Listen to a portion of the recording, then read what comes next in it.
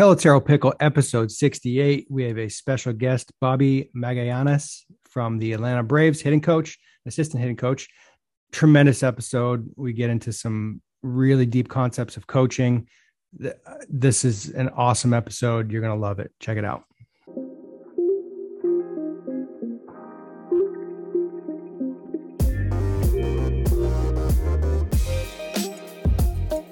Pelotero Pickle, episode 68, take 2. We have a special guest with us today, the Atlanta Braves assistant hitting coach, Bobby Magallanes. I think I got Magallanes. I think I got it reasonably correct. Obviously, we have Chris with us as always, but let's throw it to the guest, World Series champion, Bobby. How are we doing today? Doing great, guys, man. It was a pleasure being here and being with you guys. How's that sound, World Series champion? It sounds really cool. Sounds cool. You did when it happened. It didn't hit you till a couple of days later. Go, man, we're actually World Series champions. It hits you afterwards. Describe, because I can't get over this, right? Like, describe what the whole journey was like as you're going through the postseason, got into the postseason, and eventually like the culmination into the World Series. If you can, like, just emotionally, like how was it exhausting? Was it refreshing, energizing? I really am so curious to know all that. Yeah, well, obviously exciting. That's what you play for. It was special. First of all, we were under 500 going into August, and then we rolled from there. It was, and at that time, we were still kind of there, but now it was like in between. Do we still have a shot? Do we don't? And but we still believe in our team. Our GM obviously believed in our team as well. I made some great acquisitions. Incredible. That really helped us really turn the corner. But to win the division was exciting because of everything we went through and how we came back towards the end and won it. That was really, really cool.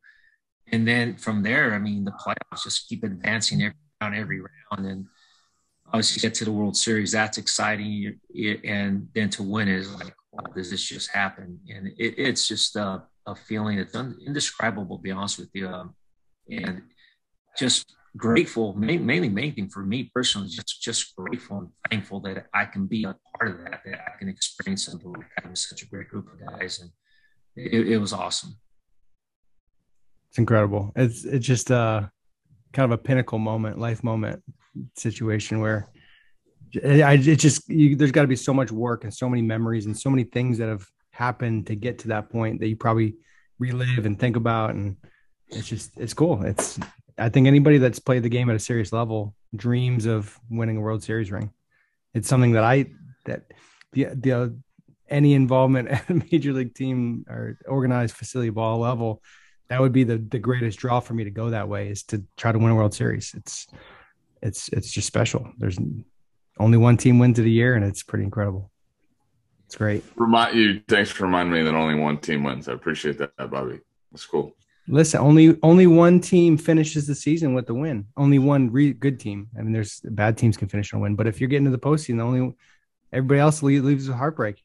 Yeah, I know. Yeah, brutal. I know. My heart was broken. How about I lost the ALCS on probably the worst play of all time? Like just the worst play. Kane's on first. Hosmer hits like a whatever. He hits a McNugget to right field. I'm going to call it a McNugget. It was like a looping end of the bat thing. Joey Bats throws it into second, and they just wave Kane in. And they're like, keep going. And he scores. And I'm like, what just happened? How did that happen? He hit a McNugget to right. And then we have opportunities to tie it. We had a runner on third and nobody out. We had first and third, nobody out, and we didn't score. And then guess what? The next day was my birthday. It's very obvious that you haven't been thinking about it at all either. Also, Eric Hosmer's birthday. So who celebrated their birthday better? He was thinking about going to the World Series, and I was on a plane back to Toronto. It was sad. Well, that'll happen. So I want to get into some detail here. I want to know what preparations are taking place now for the next season, where there's, I mean, you got, how many players do you deal with? Are you dealing primarily with 25-man roster? Do you deal with 40-man guys? Are you prepping? Like what homework are you doing? How are you preparing to get ready for next year with your role? Well, the guys obviously they it's their off season. They get ready to what they need to do. Me personally, again, because of this season was so long, just try to spend try to spend some family time. And but I like to stay sharp with my coaching. There are some mainly with my kids. As a matter of fact, just right now, I got approved by the HOA to put a batting cages. I just passed years ago, and I'm starting to the backyard, and so I got approved. I just got the approved letter this morning. So I'm like, yeah, and I called the guy that puts up the cages. He puts up cages here around with the facilities here, the big league facilities, and in Arizona, and he goes, all right, well, let me get back to you in a couple of days, but. Yeah, I want to put a cage so I can work with my kids. But those are the main guys I work with. Since I don't see my kids too much, that's who, I got two boys, and those are the kids really I work with the most, just so I can just, help them out, be there for them. But in the off season, I try to, sometimes I've been asked to give lessons lately, but I'm held back. I just want to spend some time with the family first. But right now, the off season really is just those players are going to get ready on their own. And so, whatever they need, whatever they need to get ready, that they do that. Me personally, because of the lockout right now, we can't have any contact, but I try, me personally, stay sharp by giving lessons. But I just do some high school kids. There's a couple of college kids that they have called, and but right now I haven't done anything yet because again, I've been just trying to spend some time with the family. But usually what I usually do is just give some lessons in the off season just to stay sharp. But another thing too is study. I mean, I'm reading a couple books right now on cueing, on coaching, on moves, on body works, all that. It's just trying to keep getting better. That's awesome. Anything in particular that's really got your attention right now with reading? Yeah, what I got is I'll show it to you. It's cueing. And the book I ordered two books, but the one I'm doing right now is this one, The Language of Coaching. Yeah. By Nick Winkelman. I don't know if you ever heard of him. I have. Yep. Yeah. Well, I met Nick when I was with the Indians, and he spoke to us in Goodyear, Arizona, at the Hampton Inn in Goodyear, Arizona. He spoke to us as coaches, and I'm telling you, I was like floored by what he had to say. And again, my master's degree in performance psychology after that. And it's funny because in the introduction here, I read it, and he talks about that story of going to Goodyear, Arizona, the Hampton Inn. That's crazy. Indians. I'm going, wow, I'm like, shit, I was there, And actually, we stayed until like on Instagram. We stayed, and then he's really cool, and he's very good at when it comes to coaching, how to coach and cueing. So I want to get better at that. I feel like that's a kind of a strength of mine, trying to use little cues, but I want to keep learning. And it's how we learn. It's like the way our memory is, and how we perceive things, and how we connect things with words and pictures and all that. And that's how we can get whatever we want the hitter to do, whatever move we want them to make. Yeah, we see it, but we also, if there's a certain cue, it's like, oh, there it is, and bam, they do it, I'm so fascinated by the mental side, and obviously with your background and what you've studied, do you feel like, and this is kind of a weird question, do you feel like there's a place that we as humans, as baseball people, or just a total society, can we get a stronghold on how to coach people? Is there like a proper path, or is it kind of up for debate and deliberation, and it depends on style of player and coach as well? Well, yeah, I mean, it's just going from my experiences, not only the experience as a coach for, 20 years, whatever, but also studying this researching it, every person sees things differently. We all do. I mean, both you guys, Toots can think differently, and Chris, you can think differently on certain things. Like, oh, that's what you want me to do,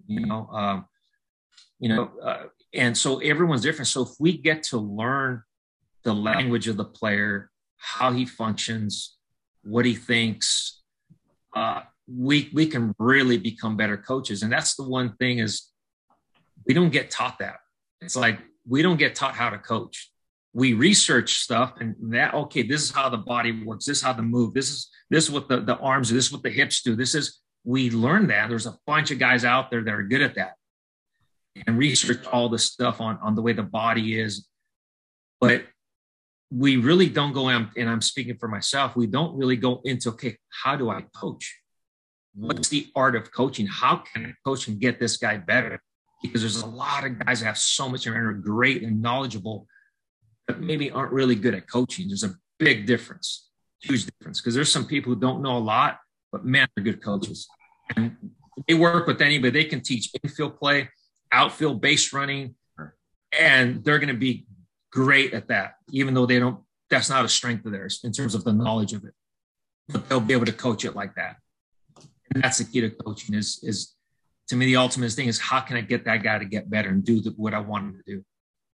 Yeah, it's a really intriguing paradigm to me because I always wonder what, like, are there absolutes, are there truths that exist that are things that are like base level that have to be there, and is there a way to systemize kind of how we, I don't know, go about building relationships with people, if that makes any sense? And ultimately, the thing that I always go back to is authenticity, right? Just being authentic as an individual. And I think that's the thing.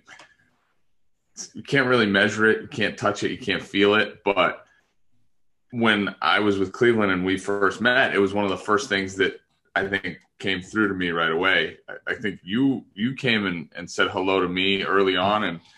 And right away, I felt it was a different conversation, and not to, dog on anybody else that was there, but, and I had those kind of feelings with Tito. That's part of why I signed in Cleveland. But there's that, the interesting part to me is about being authentic, and I'm super curious about like the deeper levels of it. So thank you for answering. That was a really cool way to think of it for me just now. Yeah. I have a follow-up to that. And the difference between having knowledge and being a good coach, that's really, it made me think of having good swing versus good approach from a hitting standpoint, where it's kind of like, it's two different things. And if you can hit with a bad swing, and having a good swing doesn't mean you can hit. And everybody, it seems like the whole industry is like, fix your swing and then you'll be a good hitter. And it's like, man, you're missing a whole, like, probably like 90% of it is you're missing. But I wanted to drill down a little bit on the concept of trust within that concept of coaching. How important, I think, in your role, where you have free agents coming in, you've got guys on big contracts, you've got such a weird, interesting dynamic. You've got players come from all over the world. How important is trust, and what are some, I guess tactics for coaches that are listening? How do you go about building trust and being able to bridge that gap of, I'm trying to help you get to where you need to be, but maybe you don't trust me. And how do you get there? You had told us a story when we talked the other week, which I don't know if you can get into details about players, but really struck me, and I've been thinking about it a lot since. So I'm just curious about your thoughts on trust and how that plays a role in the whole conversation. Well, trust to me is the ultimate thing. When it's a relationship. So whether it be coach, player, husband, wife, friend, colleague, when you build trust, that relationship just gets stronger and stronger. And then you can talk about things, and no one will be offended. They'll listen to you. They'll trust you because, okay, even though I don't agree with this, I trust this guy. because he knows it's what's best for me. He's trying just to help me. And he knows he loves me. To me, the ultimate is love. And you love on him, and it's like, this guy cares about me. This guy really, truly, this guy is not in it for himself. He's not in it. I'm talking about as a coach. This coach is in it for himself. It's not about him trying to climb the ladder or make a name for himself. This guy really cares about me and wants what's best for me. So, and trust it gets built. It just gets built little by little. It gets built before you know it. When they know you're in there in those conversations, because going back, I'll make a quick parenthesis here. Going back with Chris with Cleveland, and I remember that, and I remember we were out in the outfield shagging, I think, and I went up to you, and we just started talking, and I remember, yeah, Chris, what's going on? I remember you being with the team with I think Team Italy, and I remember you from the past, and I'm going, yeah. So we just started talking. Hi, where are you from? And the first thing, I remember I was like, hey, where are you from? What do you do? And oh, that's cool. And that's what I try to do, is like, I just try to get to know the guy. And if the more questions I ask, and if there's something like, oh, okay, and then I try to like make it about him, like, oh yeah, so and so, how do you like that? And oh yeah, I knew a guy like that, or whatever it is. Also like, oh my gosh, now there's something there. And then that person opens up, and really I start listening. I just want to hear the story. And the thing about that is there's two things that a not only human being, but us as males, there's two things that we need and we want. And that's to be heard and to be respected. Everybody wants to be heard and everybody wants to be respected. Those are the two main things. Everything else we can care less. So everyone likes to talk. So we want them. I want the guy to talk. And when there's trust, he'll open up, and I just listen. Why? Because he wants to be heard. The player wants to be heard. Like, this is my story, and I will listen. I won't tell him, hey, this is what you need to do. Or, oh, that's cool. Man, that's really cool, man. I didn't know that about you. Or like, man, that's a pretty cool story. And then they'll keep opening up, and then they want respect. So I respect them. I respect the person. And that's where the trust gets built. And everyone has a story. Everyone wants to tell their story. And when we listen to that, that's where it's like they'll even say more and more and more when we start listening. So I made that little parenthesis because I remember with you, Chris, I remember having that type of conversation. I remember it right now, it just came back to me. We were in the outfield in one of the fields, and we were just shagging. And I was out there with my fungo, and I just went up to him and just started have a conversation. That was it. We didn't even talk hitting. It was just a conversation. No, and that was the cool part. And so you weren't going to coach me, like, right? I was either going to be in the big leagues or in AAA, and like you weren't going to be on the staff. So it was even cooler to me because I was like, there was zero agenda there for you, right? Zero, other than being first team all human. That was it, So I think that part to me is what's so cool is when you see that. And I think I'm looking at things now with this different lens, right? Because I have some friends that are hitting coaches in the big leagues, obviously yourself included. And it's weird because I look at things from Bobby's lens, right? Having been a kind of a private type, staying on the player side versus being on the team side, and that dynamic, no matter what, is going to be different. And that's the one thing that's really, really difficult in my eyes. And I don't think people give it enough credit. They ask, why are there swing coaches in the world? There's team and player. So I'm so fascinated by the whole thing, but what the players really need, and obviously why the Atlanta Braves were successful this past year, is because of the relationships that I know you and the rest of that staff were able to build with them. Because when it comes down to it, players need everything you just talked about. They need everything you just talked about. But it's amazing if you really sit and think about the differences of how Bobby was able to do that with players versus how it usually is perceived on the team side. You know what I mean? That difference between that private and team dynamic is so unique to me. And what are your thoughts on that in general? About like the private hitting guy and how many have you come across that, like any conflict there with any of the hitters in the big leagues? No, not really, because I like to come alongside with the hitter. It's like we're for them. I'm for him. I'm for the player, whatever he needs to get better. And if he's got his personal hitting guide, it's fine. I'd like to know what he's telling him. I'm like, hey man, so what is he teaching? What are you guys working on? And just so that I can be in the loop, so I can, okay, these are the things. I mean, if there's too much information, it gets like all out of whack. And anyways, but because there's some good ones out there, there really are, but to me, it's like, it's all about how can we get that guy better? How can we get the hitter better? And I'm okay with them going outside. If that makes them better. The bottom line is their results in the game. To me, it's like, what are you doing in the game? You're successful. I don't care how you got there, how you do it. Thing is, you're helping us win. And that's the bottom line. Like, and this guy helped us win. And so anyways, I'm okay with that. Again, I'll ask questions. I say, hey man, so who do you hit with in the offseason? That's another question I ask guys. Like, yeah, so you have a certain guy you like, or certain, oh yeah, I work with this guy. Oh yeah, where's he from? And okay. And, I'm like, okay, what does he teach? What did he tell you? And okay, good. Okay, great. And again, when I make it to where they can open up, it's like, oh man, this guy didn't like, oh man, why are you doing that? Or I talk bad about him.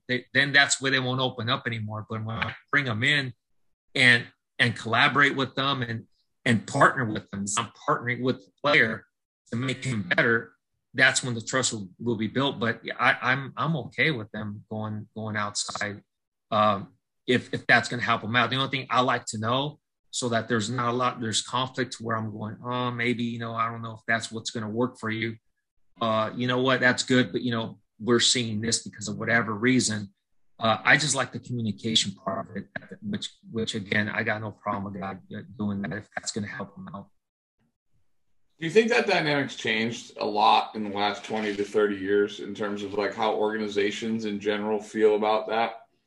Like I wasn't affiliated in the 90s and 2000s, so I was always curious about it because it felt to me like, Bobby always says, when we first got to professional baseball, you almost weren't allowed to talk about mechanics in the clubhouse. Like Tuke says it all the time. Do you feel like it's different now that organizations are in general are more supportive? I've seen that. I do. Yeah, you're right. I think I've seen that with a couple organizations where they're supportive. They're okay. Again, as long as there's not conflict of interest, it's not where we're, oh man, this guy's getting worse. But again, yeah, I think more organizations are grasping that. They're like, okay, well, that's their guy. This is what they do. This person likes. And again, as you guys know, it's who does the player feel comfortable with? Because let's say that this one coach he's had for a while and he's had success. I mean, and there's a relationship with him and that hitting guy. There's a relationship that he's got, and it's going to be tough to break that one. It's just there's trust built. He's had success. It's like, and I'm more, and since I like to learn and I'm for the player. Hey, what is he teaching you? Maybe I might learn something from that guy. It's like, oh man, that's really cool. Because I'm trying to get you to do that, but he's helping you. I'm like, yeah, I like that. What did he tell you? Maybe there's a cue. Maybe there's a drill that he did with them to help them get that. I'm like, okay. So I'm okay with it. It's, but yeah, teams organization, I think that's something now that's in the past. It was like, oh no, don't go outside. We're going to tell you, they don't know. And I think more and more now with so much research and information technology and information that's out there. I mean, a lot of people are getting better. There's more knowledgeable. There's a lot more information where hitting coaches can get more knowledge and get better to teach hitting. Yeah, for sure. I'll speak to that a little bit because 10 years ago, when things started getting going for me, the players were hiding it. It wasn't even like there was an opportunity for the organization to be bought in. With most guys I was working with early, they didn't even want the organization to know. It was don't tell anybody, keep my name private, just keep it off the books basically, because they didn't want to be perceived as going outside the lines, as being disrespectful to the organization. It's an interesting dynamic because you have your employer who's paying you often a lot of money to perform. You sign a contract to play the game at a certain level, or at least intend to play the game at a certain level. And then if you make changes, there's the dynamic of the player experiencing failure on their own. But if they're getting the information from outside the organization, it's just a weird dynamic where they're stepping on toes by not staying within the organization, and they want to keep it private. But now I hear stories all the time of coaches, major league hitting coaches, going out in the off season to watch sessions and interact with the coaches. And I wish so badly that had happened when I was working with guys. I haven't even pursued working with pro guys in a number of years now with everything we have going on with Pelotero. But I wish I had the opportunity to talk to guys freely and interact and share and discuss and get on the same page, tell them what I was seeing, listen to what they were seeing. I think when we work together, better things happen versus keeping it in quiet conversations, tuck it away, don't share. That doesn't really help anybody. And it's great that it's happening more now. I have a very high appreciation for that. And I wish it was like that more before, because it would have been way easier. It would have been way better for everybody. Well, I think what it comes down to is, and Bobby mentioned this, like Mags, you said it, like it's not about me, or I think any one of us on this conversation, and the reason why we've built a relationship the way we have, it's not about me anymore, right? It's about the hitter. And if we make it about the hitter, and if we make it about that trust and that respect, it's that much easier, right? So I think taking your ego out of the equation and saying, hey, like, it's about the game, right? Is that fair? Is that like, am I thinking about it the right way at least? Yeah, again, you said it right now, again, I'm going to reiterate, it's about the player. It's like, we're going to try to help them get better. As coaches, as an organization, of course, we want them the best from them. And if we're seeing where this guy's going outside the organization and it's not helping, it's like, man, dude, it's not working. Because it's like, I'll ask questions like, hey, man, yeah, I'm hit with this guy. I'm like, okay, is it working? Yeah. That's the first thing I go, okay, it's fine. But is it working? If it's working, keep going. It's awesome. We're trying to win. Yeah, exactly. We're trying to win. That's the thing. It's like, but here's the thing, man. If we feel like it's not working, we're seeing this, all our stuff that we're seeing on it, the video, the research, the analytics, all the numbers that we're getting on, we're seeing this is what you need. Again, to me, I consider myself a resource. I'm a resource for the hitter. That's all I am, is a resource. It's like pitcher and catcher. Catcher is putting down signs. That's just a suggestion. He's just, hey, this is the right thing you should throw. But the pitcher's got the ball. He's going to decide what pitch he wants to throw. These fingers are just suggestions. Well, I'm a resource. These are just suggestions. But you're the ultimate guy. You're going to decide what you want to do. Yeah. You want to buy into it or not, it's up to you. Yeah. It's your career. And it's not going to be, well, this guy told me to do this and that. Like, no, it's your career. I just suggested it. If you want it, it's here. This is what I suggest. But you're the ultimate. You make the ultimate decision. Whether you want to believe it or not, you want to work on this or not, or who do you want to work with? Because it's your career. That's the way I look at it. I have a 15-year-old son, and I tell him that, son, it's your career. Dad, this and that. I go, buddy, it's your career. I tell him that's your life. What do you want to do? Because at the ultimate, you don't want to look back 10 years from now and say, man, they had me do this or buy. Like, no, go back and say, hey, you know what? I can look back and I feel good about what I did. What you just said is so powerful and important. And I want to just linger on this for a little bit, because it's such a hard dynamic where you have kids that go off to college every year and they get there and the coach wants to make a change. So where's the line, in your opinion, of being respectful in your convictions about what you believe in when you encounter a coach that's saying, hey, we need you to make this change? And like, how much failure should happen before you do make changes? Because sometimes I know when I got to college, my first semester, I felt like a wounded puppy. I forgot how to play the game. It was moving so fast around me. Guys were throwing harder, running faster. I'm like, what? It felt like I was in slow motion. The game was happening, and I just didn't have confidence. But should I hit the panic button and start making changes, which would make things worse, most likely? So where's that balance of being respectful and still being convicted and not, coming across as uncoachable? Great question. I'm going to answer it by two experiences. And it's a fine line. And I'm going to do it because of my experiences. And this is one of the reasons why I wanted to study performance psychology, was because of just what I'm going to tell you. The first one was in junior college. I got drafted out of high school.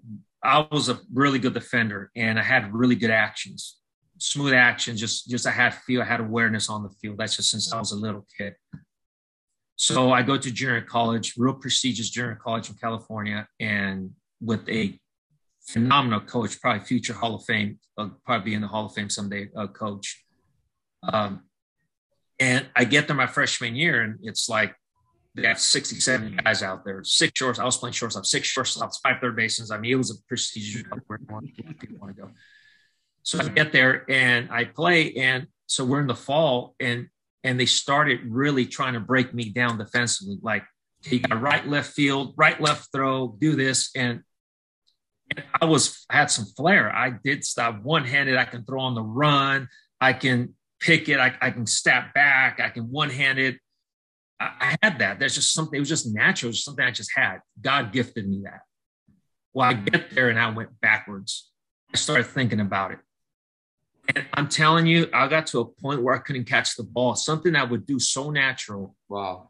And I just it was so like I had to think about it, and like, well, oh shoot, my foot wasn't right. Or if I would catch a ground ball, come on, let's go. Like the coach there would tell me, let's go. You're not that good. Quit one-handed and, set your feet and, quit throwing on the run. You're not that good. This isn't the big leagues. And so my nickname, they started nicknaming me Big League. I'm like, gosh, man. And I couldn't do it. And I'm like, so I wanted to transfer. I couldn't handle it anymore. Like, this isn't good. And before you know, I started going down and down and down in the depth chart. Before I know, I couldn't even take infield and outfield because we had so many people that when you're not one of the guys, you wouldn't take it. And that hit my pride. I'm going, man, I turned down a scholarship to a Division II school, full ride to go to that junior college. I'm going, I had a full ride my school paid for. Now I'm on the bench of the junior college. I go, this isn't right. So I wanted to transfer, and like I wasn't happy. And so when the coach talked to me, I talked to the coach. He goes, look, Bobby, I think you'd be one of the best shortstops to ever play in this program. But, you just right now, you got to win the spot. And I said, well, I told him, the coach, I go, I know that. I go, I forgot even how to put my glove on. It's like, it's ridiculous. I had to think about everything. And that's something I would do natural. Now it's not coming natural. And I felt like they took it away. So the winter went on. This is now going on like Christmas break, January. We come back from Christmas break. He has a meeting with me and says, Bobby, I want to say sorry. From here on out, do what you want to do. Do it your way. We really have broken it down too much for you. And now it's like you're going backwards. And I went, thank you. But it was almost too late because I was like, even though I want to do it my way, I forgot. It's like, it was like, I just couldn't do it. Bottom line is that I finally was able to do it. I played my freshman year towards the end. As the season went on, I ended up playing because a guy got hurt, so they gave me the opportunity. I did okay. Come back for my sophomore year, and I just went off. And the rest is history. I get drafted again. Junior college All-American, whatever. And I did good. And defense was something they just left me alone, and I started picking. That's one story. So after my sophomore year in junior college, I get asked at the end of the sophomore year, I get asked for an invite for Team USA. So now I get for Team USA, I get an invite. I'm going, wow. I'm like, no way. I go, this is incredible. I never would have thought that. The year before was the Olympics. So I watched the Olympics in 88. And I'm like, no way. I go, I'm getting invited. So I was so pumped just to go try out for Team USA, and especially as a junior college player. So I go and I try out and I make the team, which I'm like, no way. And it's like, I can, the coaches like, Bob, they like me a lot. The coaches are on the team because I can pick it. I was a little bit light with the bats. But anyways, I go off that summer. We play Japan, and I become MVP of the Japan series and hit 4 home runs in the 7-game series against Japan. And it's like, I'm like going, I've never hit like this. Like, I just went out because my confidence was so high. So I just go off. So I got drafted that June, and then I didn't sign because I was going to go to Long Beach State. I had signed a letter of intent Long Beach State, and I'm going to go play. And so as the summer went on, when they started seeing me go off, the Mariners, Seattle Mariners, were going to go see me play. I go, oh, what's going on? So my bonus kept going up, and I kept saying no. So finally, at the end of the summer tour, I signed. Negotiated and everything. I ended up signing, and the point is, I get there to instructional leagues. I signed late, so this is now October, late September, mid to late September. I go to instructional league, confidence through the roof. I get there. I'm taking BP, first round of BP in a professional uniform. I hit first round.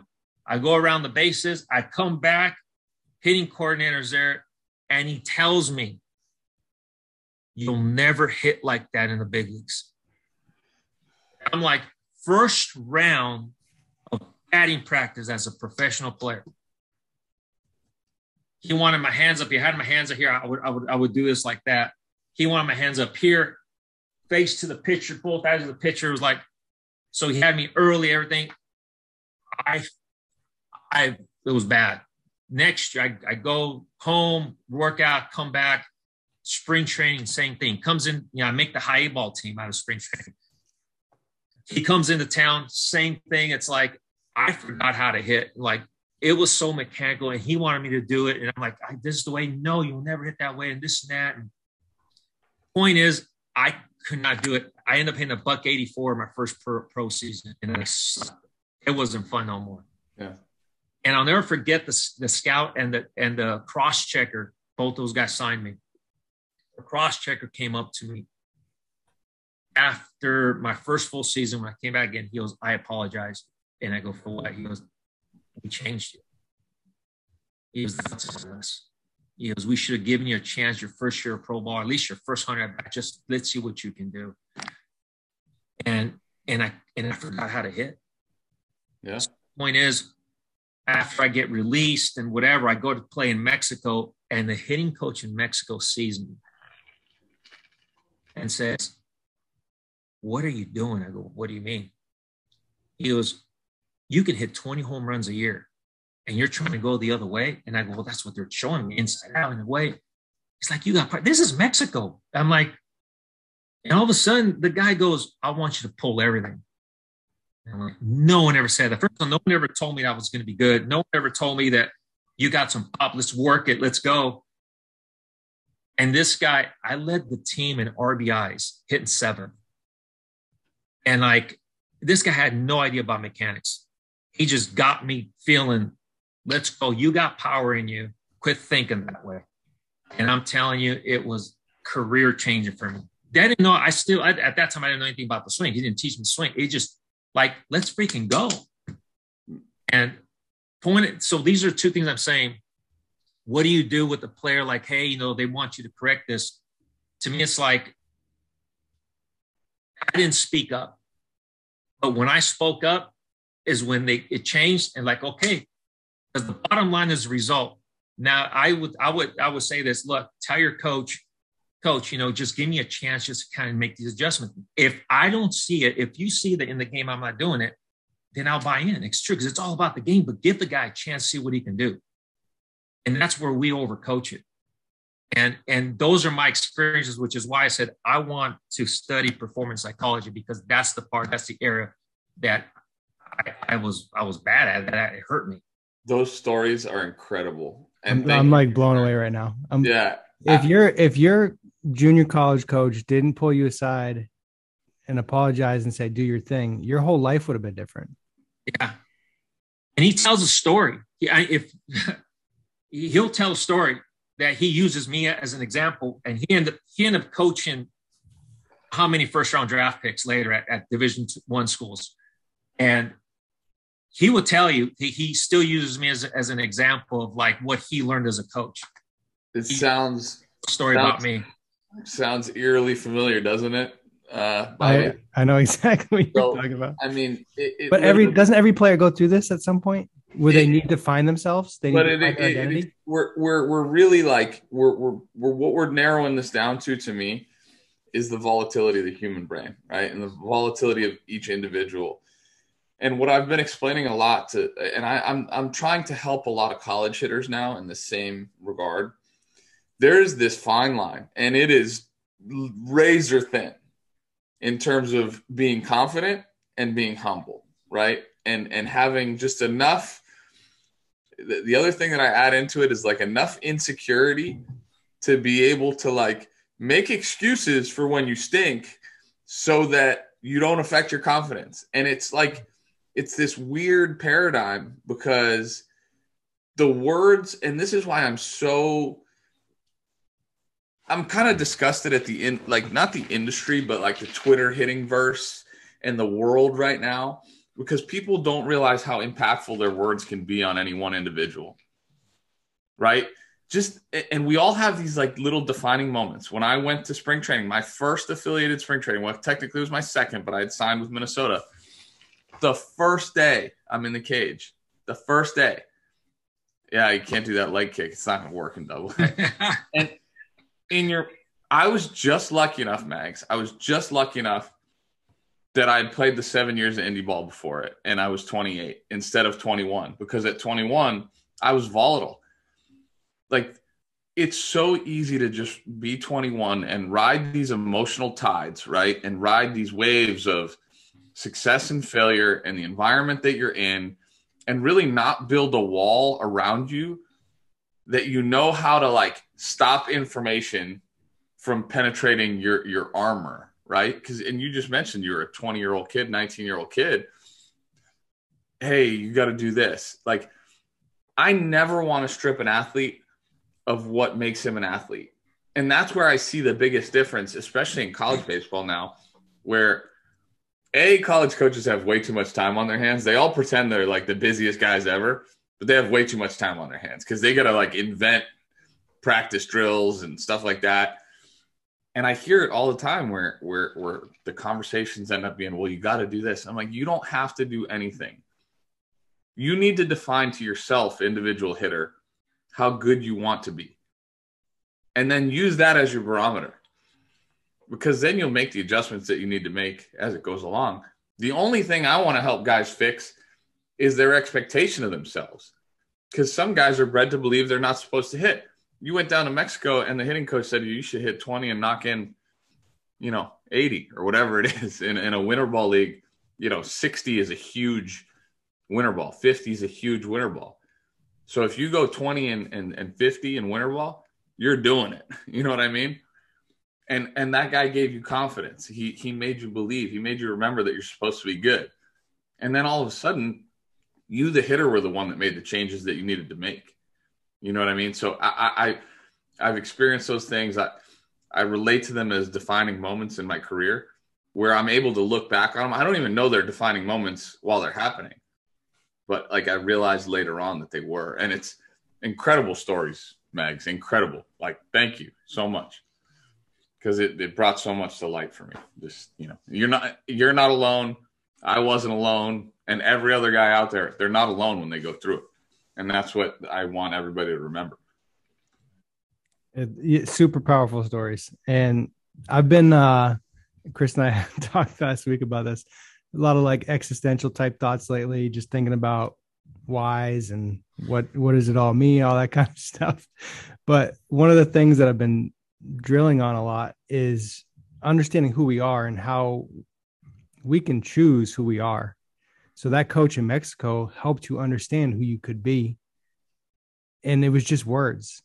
And it's wild to think that he could just come up next to you and say, hey man, you're better. You can be better. Let's be better. And then you did. And it's just, you didn't like get in the weight room. You didn't change your swing. You didn't make any overhaul.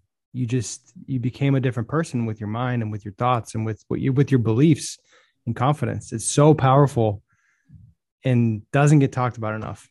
So what Chris just said, thank you so much for sharing those stories, because people need to hear this stuff. What it comes down to is like, we all, in some capacity, we all want to be good.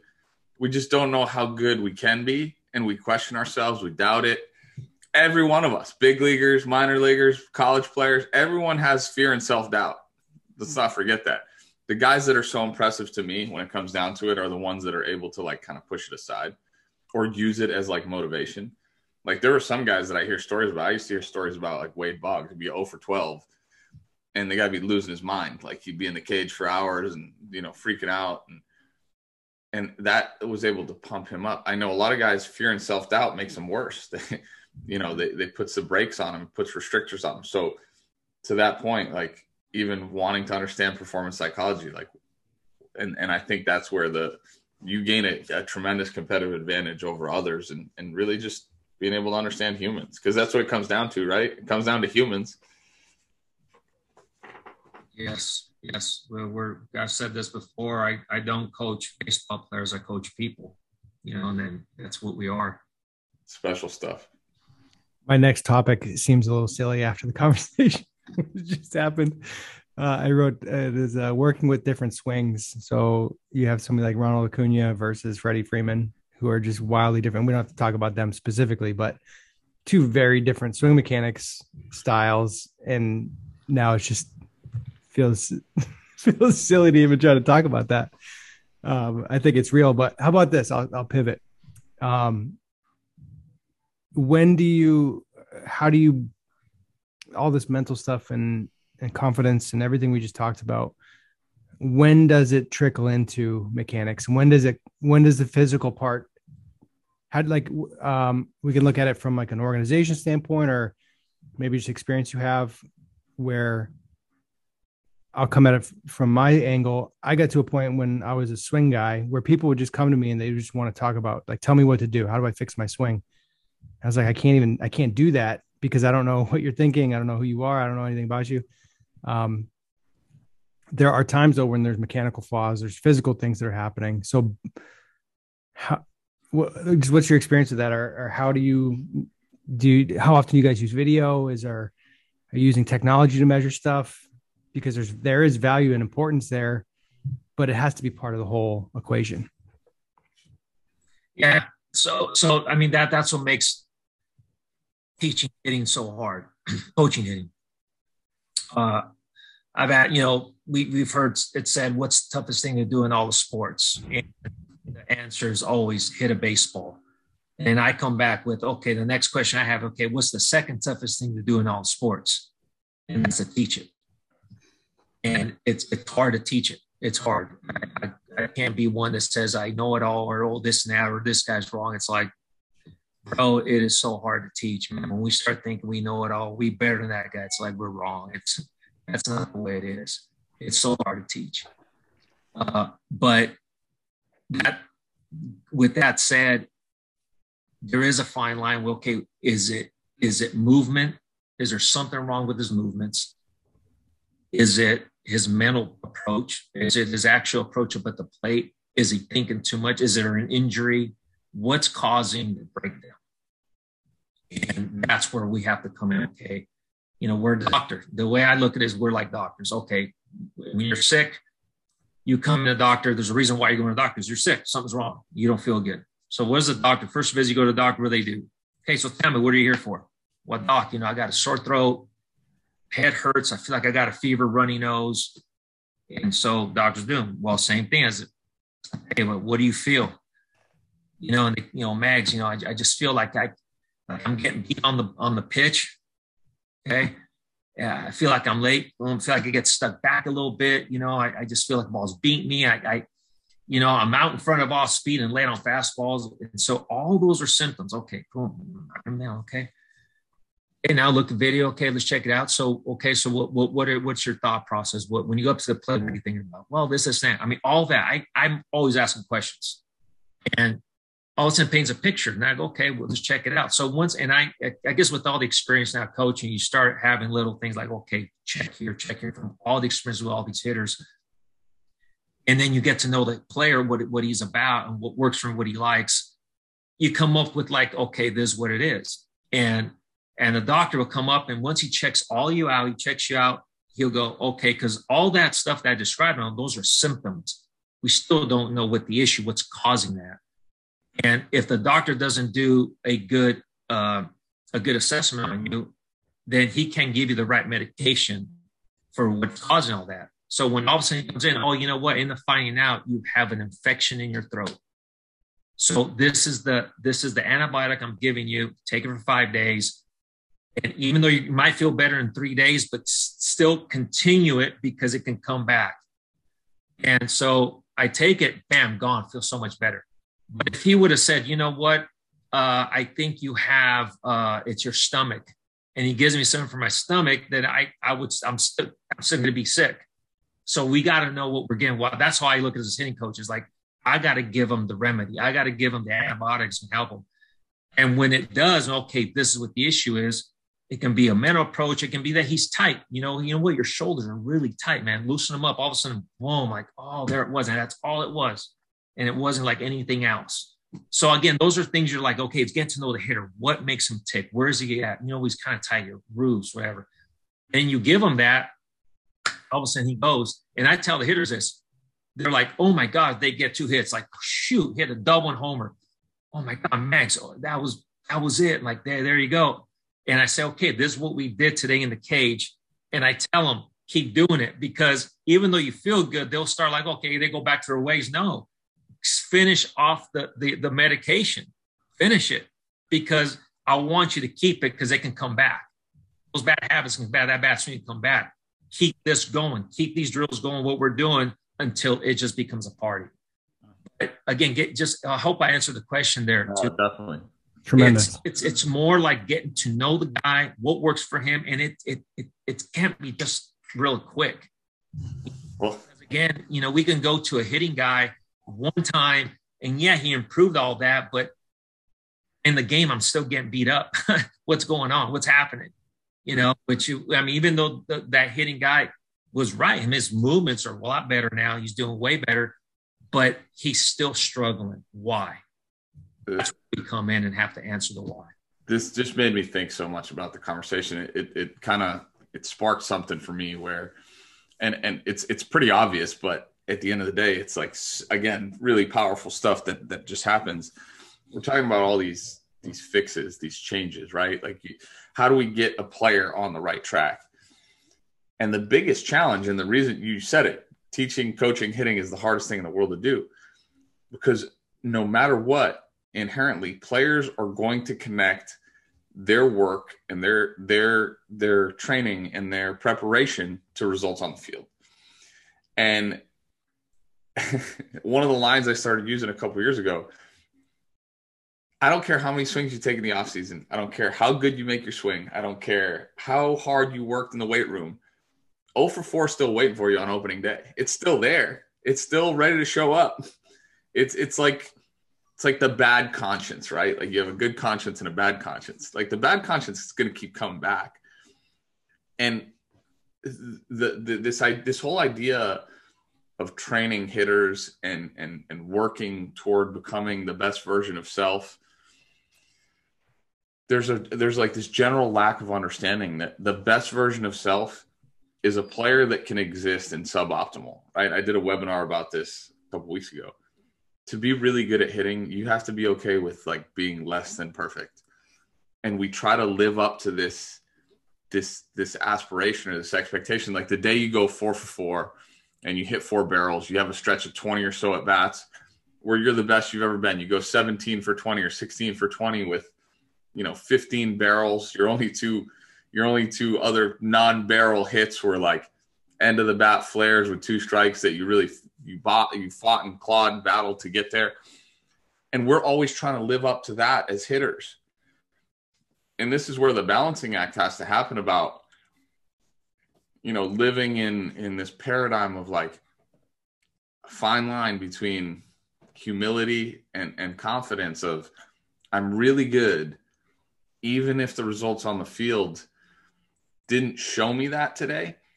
They didn't show me yesterday. They're not going to show me tomorrow, but I'm still really good because, like, scratching one out, find a way to get one, survival. And this is why I get a little bit frustrated at today's game, and I want your opinion on this.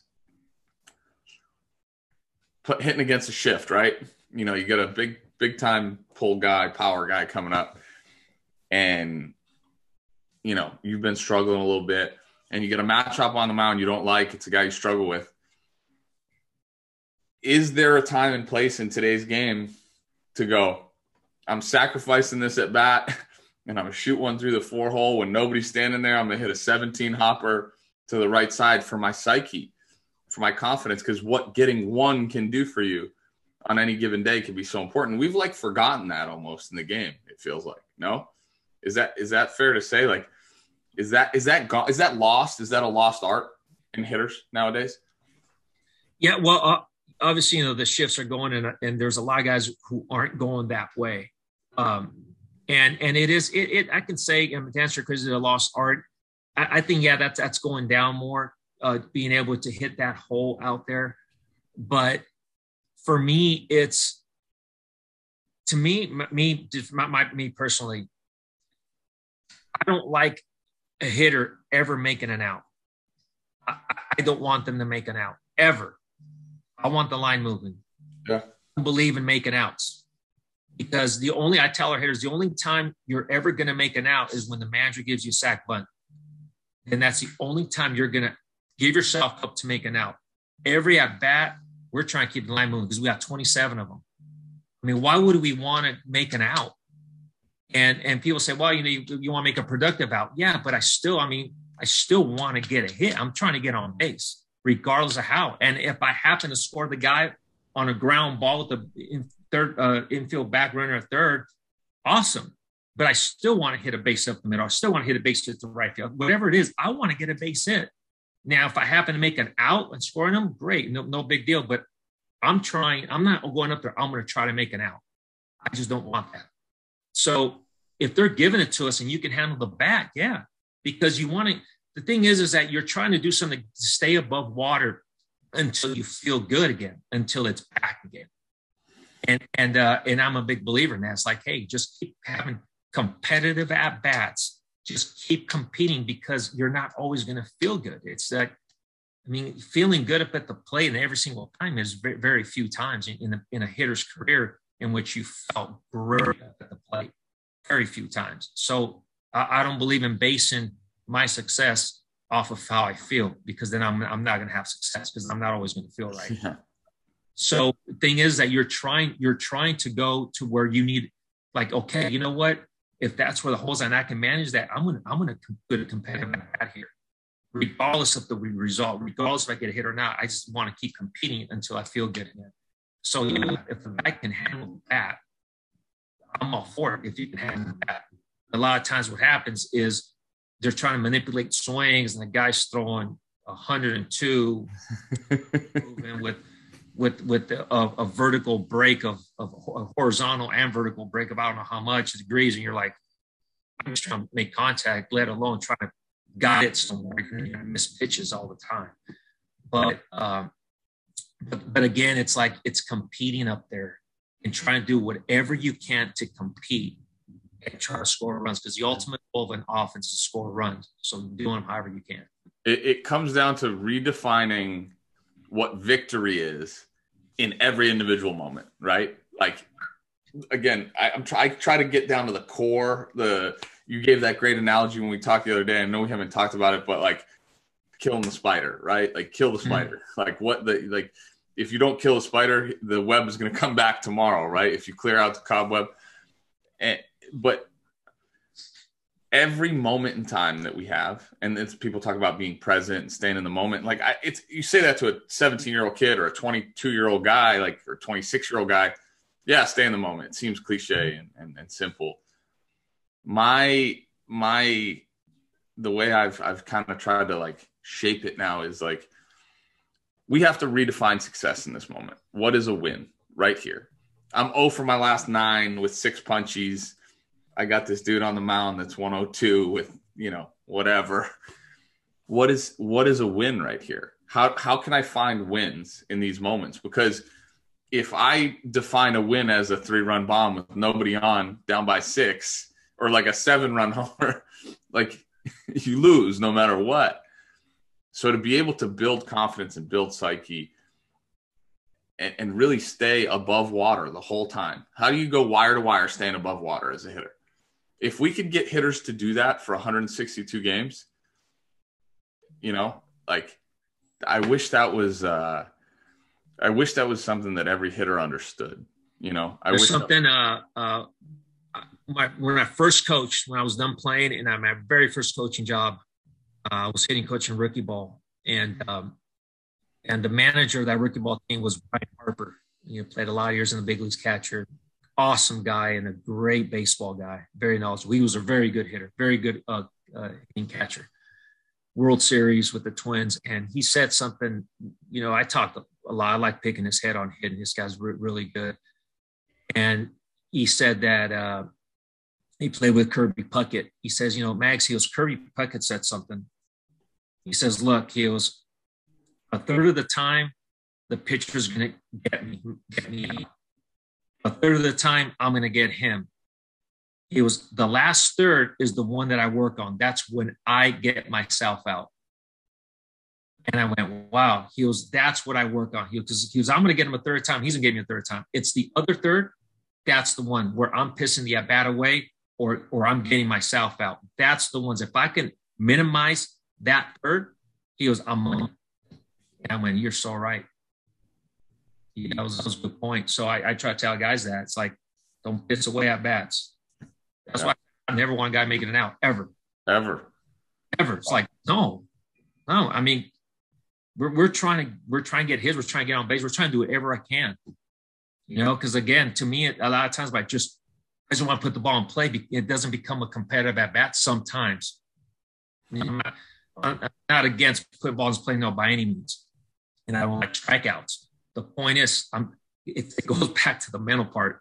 A lot of times by us, I'm just going to try to put the ball in play. We don't become competitive. It's like, hey, just put the ball in play. I'm an out. Hey, put the ball in play, double play. Hey, just put the ball in play, and I'm just fouling pitches off I should be hitting. It's like, to me, it just becomes we're just pissing at bats away. I'm going, man, no, let's compete. Let's compete up there. And like I said, I want to keep the line moving, you know. And yeah, you're right. I believe in competitive at bats, and whatever you can. I'm fired up right now. I'm ready to take some ABs, man. I think there's been multiple moments in this conversation where I'm just like locked in, and I feel like almost more so than any Zoom conversation I've had since this whole thing started. I feel like I'm in the room with you, and it's like my initial perception of you are that you're a pretty quiet person and almost reserved. But once you get going, man, you are electric. You're electric. Thanks. It's great. I love it. I wish I could share a dugout with you. It's really awesome stuff. It's fantastic. I second that. I knew I liked you when I met you. See, there's one thing I give myself credit for. The only thing I give myself credit for a lot of stuff. He's going to tell a Homer story next. Here we go. I have to maintain that alphaness, right? That was how I was successful. But I consider myself a pretty good judge of character, generally speaking. And, you know, who would have thought that 5 years ago I would have met you in the outfield in Goodyear, Arizona, staring at the airplanes out in yeah, those are points. Sitting here, and you'd be a World Series champion, and you know, we'd be talking hitting. It's awesome. This is the stuff that I get. It's special to me. It'll always be special in my heart. So thank you for awesome. You're welcome. So we have a passion. I have a passion for it. Both you guys have a passion for it, and when we get together like this, I love it. Yeah, it's awesome. It's awesome. Fantastic. I mean, we're well over our hour that we usually go, but this is, I mean, fantastic. Let's go with this. Let's shift gears a little bit. You got football teams. You play golf. What else you got going on in the sports world?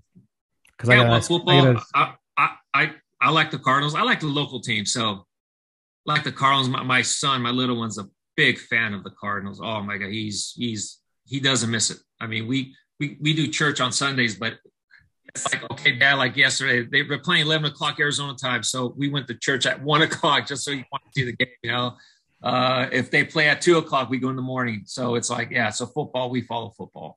That's great. I got to ask Chris about his Tom Brady. It's a recurring theme of the show. So I have my Patriots hoodie on just because it was what came out of the laundry and it was clean and it's cold in Massachusetts and my number of hoodies is limited. But I am as I like to say, Mags, I'm a big Tom Brady guy, dude. I really like to watch my guy Tommy, and that's about it. Gronk's my guy. Gronk's my boy. We have a Dunkin' Donuts coffee over here, and I just watch Tommy, and that's it. But I figured the Pats are on tonight, so it's fitting. Big game tonight. Yeah. Arizona, Phoenix has got the Arizona footballs. The Cardinals are good, and then the basketball team is really good this year. Yes, the Suns obviously are good, and the Cardinals, best record right now in NFL. So it's pretty cool. It's pretty cool. Just a good reason to move to Arizona. You just surround yourself with success between Atlanta and the Phoenix area. That's great. Yeah, the only thing is you got to go to Florida for spring training. It's a little bit grimy. I know that's the only thing. Yeah, you get that's the only thing. It's that Arizona spring training is nice. Those 45-minute, everything's in a 45-minute window. Man, Florida spring trainings. I went the other way. I started with Florida spring trainings, and 2.5-hour rides were normal. So I didn't. When it came to Arizona, I was like, "What? I'm home by 5 every day? Crazy." Backing up the game and in Scottsdale, you're still home by 5 o'clock or whatever. Yeah. You back up if you back up a game in Tampa and spring trainings in Fort Myers, you're looking at 8 o'clock is the earliest you're walking in the door. Oof, grimy. But well, thanks for coming on the show, Mags. This was great. We'll let you go. This was awesome. I think I would say one of my favorite conversations we've had. If not, you're up there, man. Trust me. I just look forward to talking to you more. We gotta make it. We should probably carve out like 30 minutes a week to just make sure we talk. Let's do it. Let's do it, man. I'm gonna get Language of Coaching too. I got it pulled up on Amazon. They don't have a Kindle or they have a. Maybe I'll get it on Kindle. I'll get the. Yeah, I think you can. I like books just because I don't know. I'm old school. I always do the Audible. I was telling somebody this. I'll download stuff on I do download books. I don't know. I don't know why I just like the book itself. I don't know why. I guess it's traditional. It's more. It makes it. It's like it's real. He'll listen to the book and then he'll buy the book after. Yeah, because he tells me at the same time. Books all the time. I'm like, no, you listen to the book. It's different. It takes like a special skill to read. I tell people this all. I was just telling Patrick this the other day. If I want to get the value out of the book, I'll buy the hard copy and I'll do the Audible, and then I'll listen to it while I'm reading it, and I'll take notes and I'll pause it and I'll underline because for me, I have a note. I'm taking notes right now. When I write stuff down, I learn it better. So, and I think better versus typing. I can mind map and I can put it. I don't have to worry about tabbing and like organizing. So I like writing stuff on paper. And when I listen to it, I just keeps me on task. If I just read the book, I'll read like 3 pages and realize I'm thinking about something else. Mm-hmm. And then I got to go backwards, and it just keeps me on task. And reading, and there's so much value you can get out of books, and they're so accessible. But if I got to do an Audible credit plus pay the money for the book, I'm going to get the value out of it. So if I just buy the book and it sits on my shelf and I never get the value, I just wasted the money. So it's almost like I'd rather pay double the amount to get the value. Right. Because there's things I've read in books that have changed my life, that have shifted my whole trajectory. So that's how I justify it. And if I'm going to get value, I'm going to get value. This is why we're the yin and yang. I do a really good job at listening. I would rather never take a note. Like I never took notes in school. I just paid attention. If a topic meant something to me, I just paid attention. I had it. That's how I like. You're describing one of my better friends, man. We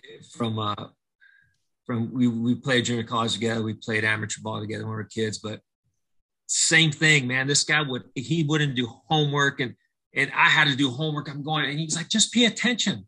He was, guys, man, just pay attention in class. That's it. Write notes, boom. That's it. You don't have to do homework. You have to study. And he got his master's degree. I think he was like 23 years old when he finished his master's. I'm going, this is incredible, man. I go, how does he do it? He just gets stuff like that. Wouldn't study. So yeah, you would tell me the same thing. He's like, man, I just pay attention. This is crazy. Math was always my thing, right? So I would sit in calculus class in high school and I would just watch the lesson. And in the back of my notebook, I would like sign my autograph 100. Practice my autograph. I have like hundreds of pages of autographs in the back of my notebooks. It's the least shocking thing. Narcissist in somebody. I'm already thinking I'm in high school and I stink. I'm already thinking about being, my autograph and how I'm going to do the double C and whatever. And then don't tell anybody I said this, but I would never do the homework assignment ever. We always had busy work for homework. So I'd come in and one of my best friends, she was diligent. So I'd be like, hey, just let me copy it real quick. And she was cool with it because she knew I was a pretty good student. Like more often than not, you're like, really, like, you want to copy my homework? But she was cool. I'd always just like write it down. So if he did a homework check, it was like I did it. And then I breezed through math class. Like it was, and I always looked at people and be like, how do you not know how to do this? So easy. It's kind of a mean thing to do, I think. But anyway. Hey, it's your reality. Anybody judging you? Yeah, don't tell anybody. Don't tell my calc professor. I hope he doesn't listen. I don't think I did one homework assignment in 2 years. Wow. It's pretty impressive if you can pass calculus without doing the homework. Derivatives and integrals, man. It's easy stuff. I haven't thought about calculus in a while. Anyway. Very good. Anyway, thank you again so much for your time, Mag. You're the man. Welcome, guys. Continued success. Obviously, see where the whole off season goes, but enjoy your off season, and we'll talk soon. Let's do it. And on that note, signing off. Tampa Bay Buccaneers winners yesterday, Pats tonight. Pickle out.